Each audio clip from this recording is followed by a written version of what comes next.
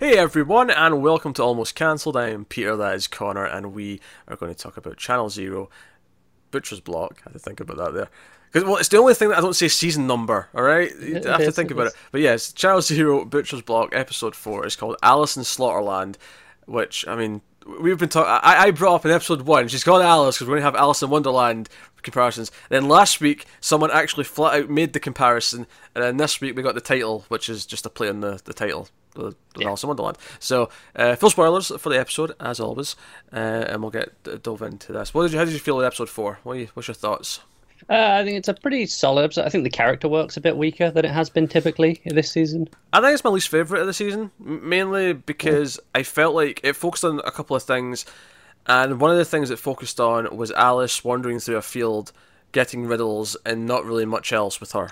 It did feel a little bit abstract for the sake of being abstract. Yeah, I didn't really feel like there was much else to get. Obviously, there's a couple of heightened moments towards the end, sure, but it felt like a lot of it was that we had a couple of flashbacks to Zoe, kind of her first like major freakouts, accusing the neighbour of like being a peeping tom or whatever, and he seems like just a nice enough old guy, and he's just doing his gardening. He wants to plant his flowers. He's doing his thing.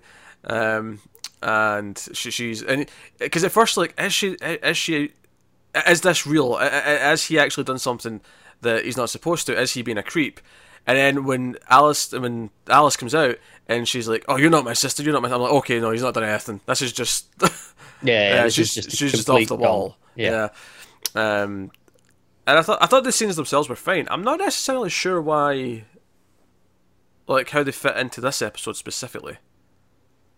No, I agree. They're just kind of more of the backstory, but they're not relevant here. The reason why I say that is because I wasn't thinking that the first couple of them, but we had like 2 or 3, and then I kept thinking, okay, there's going to be another one that kind of rounds out what the story of the flashbacks are, and it never came. There was never like a final flashback that kind of said that was the point of the telling that part of the story.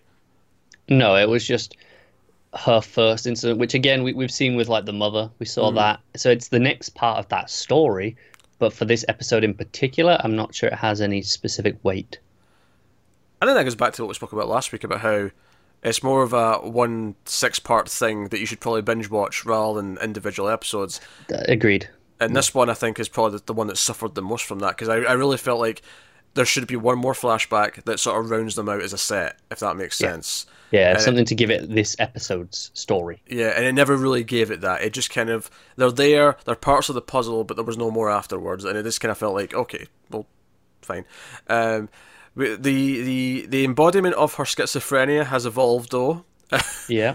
Into a very creepy looking image of, like, basically a person, but with a really big plastic head.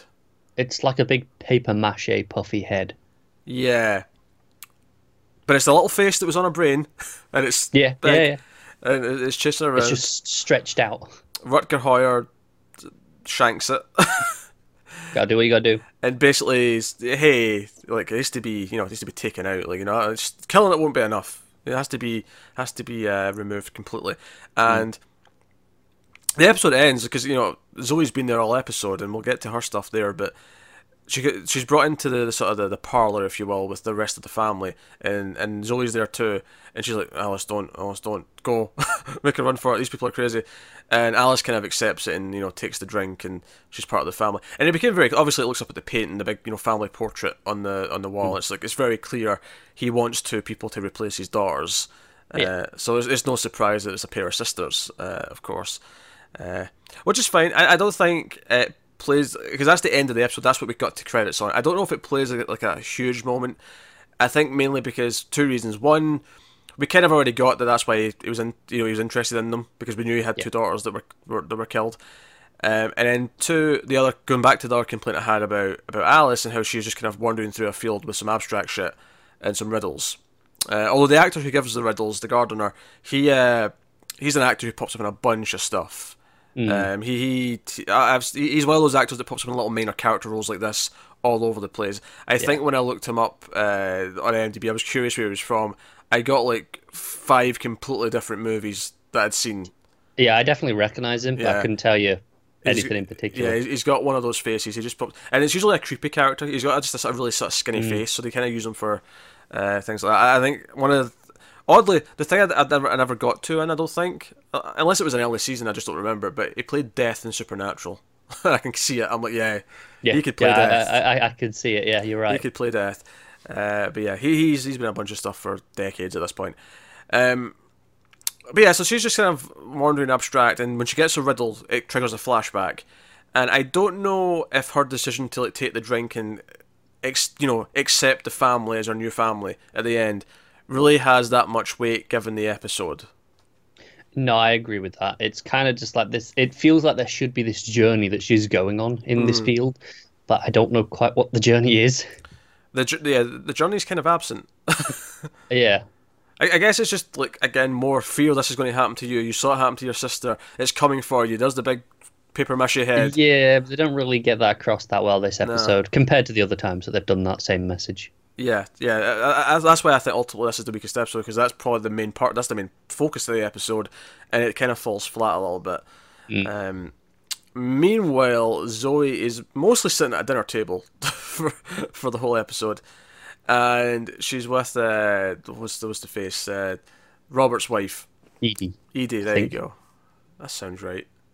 I'm going from memory. Yeah, so it's it might not be Edie Peach, okay. And Mama Peach is there, and then the other brother, and basically Edie Peach just never shuts up. Oh, that voice is getting on my nerves. She talks a lot. She talks a lot about nothing, and they're basically trying to convince her to just start eating what's there. Yeah. Presumably people. And she's kind of like disgusted by it. At one point there's like an ear, and she keeps like being tempted to eat the ear. I'm pretty clear it's definitely people when there's an ear. Yeah.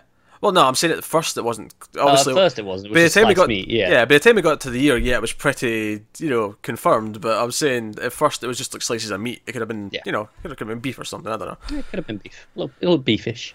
Yeah, beefy. Do you think we taste like beef? I don't know. I like beef when it's cooked right. I feel like. How often do you get it where it's cooked wrong? I don't. No, I think it's really easy to cook roast beef wrong. It's really easy to make it really dry or chewy and kind of just shit. It's you got to get it right for the roast beef.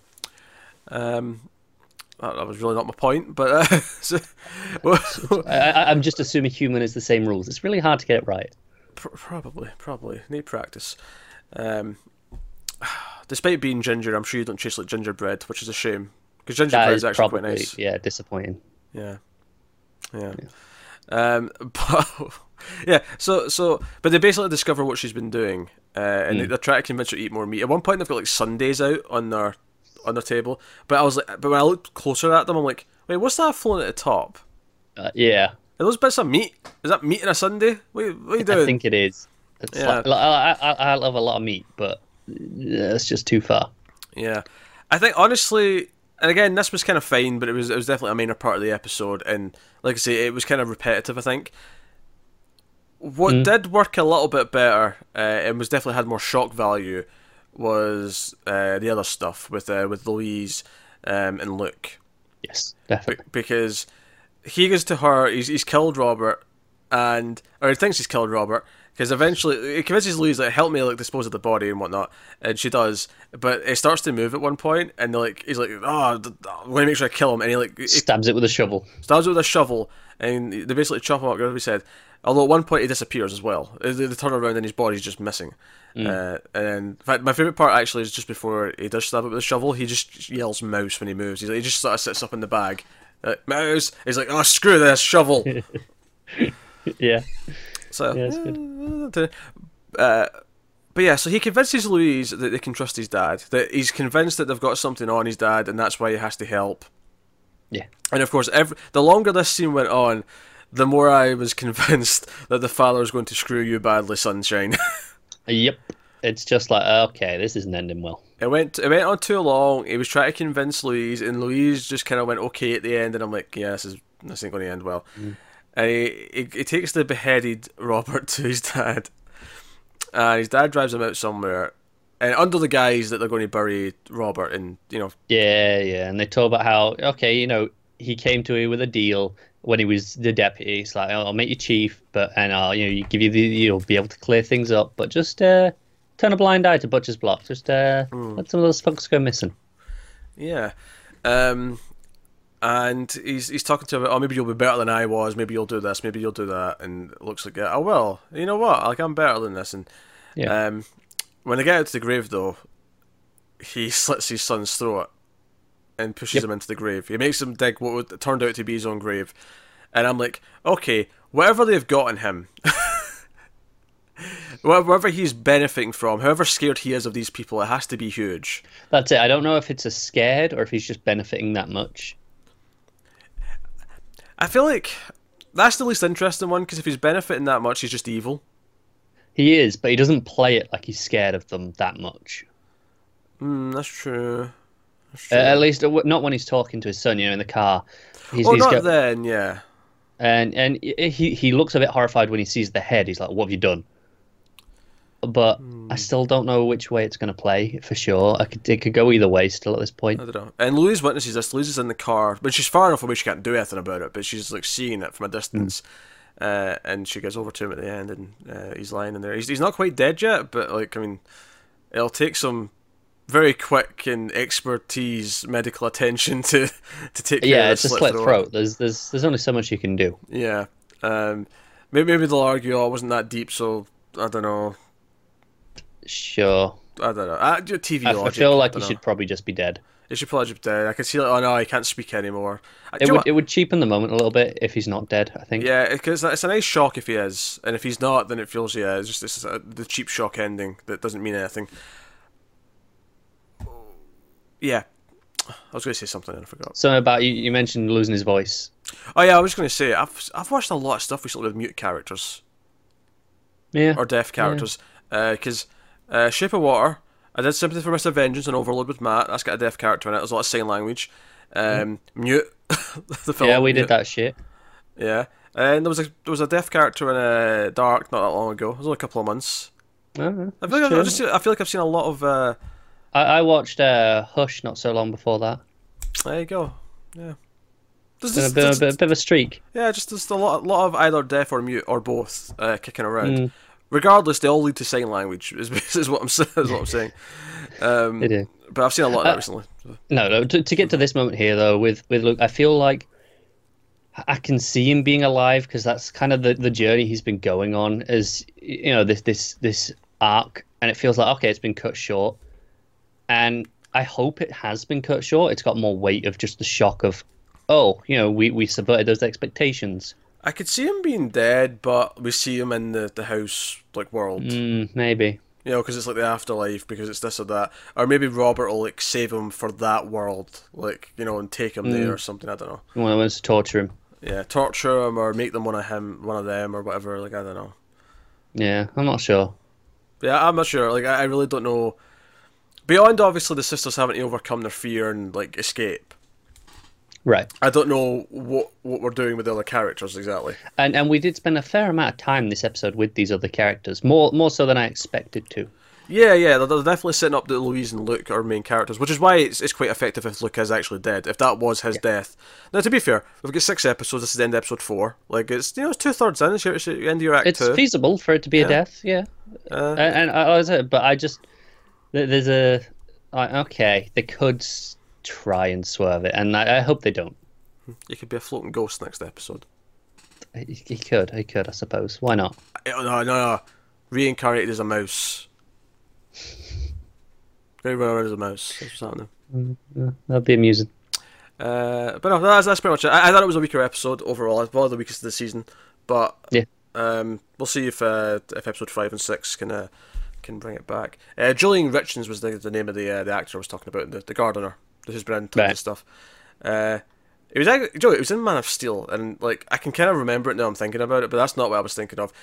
Actually, one of the things he was in was Urban Legend. I remember him in that. He was the weird janitor dude in that movie. Mm-hmm. Apparently it was in X-Men 3. I don't remember him in that though. Again, this is why I'll go, I know his face, because even though I don't remember him in these roles, I've definitely seen these movies. I've seen him in them. Yeah, you've seen him in tons of stuff. I'm scrolling. Oh, he was in The Witch. I've not seen that one yet. Or Vivage, if you want Yeah, but the correct pronunciation. Is it correct? You're supposed to pronounce it like that? It's not. It's just correct based on the way it is written. You're really holding those hiccups back. You're really fighting there. I was in Wrong Turn. There's another one I've seen. Yeah, been tons of stuff. Like I say, a good 20+ years of. Oh, he was in Cube. That's right. He was the opening scene in Cube. That's right. Yeah, like I say, he's been around for a while. Anyway, that is us. That is episode 4 of Channel Zero Butcher's Block. Let us know what you think of this one in the comments below. Like and subscribe, all the usual stuff. Get us on Twitter at mailed_fuzz for channel updates. If you want to support the channel, head over to patreon.com/mailfuzztv. There'll be a link to that in the description. But otherwise, that is us. So thank you once again for watching. Keep watching TV, guys. Have you got any vanilla?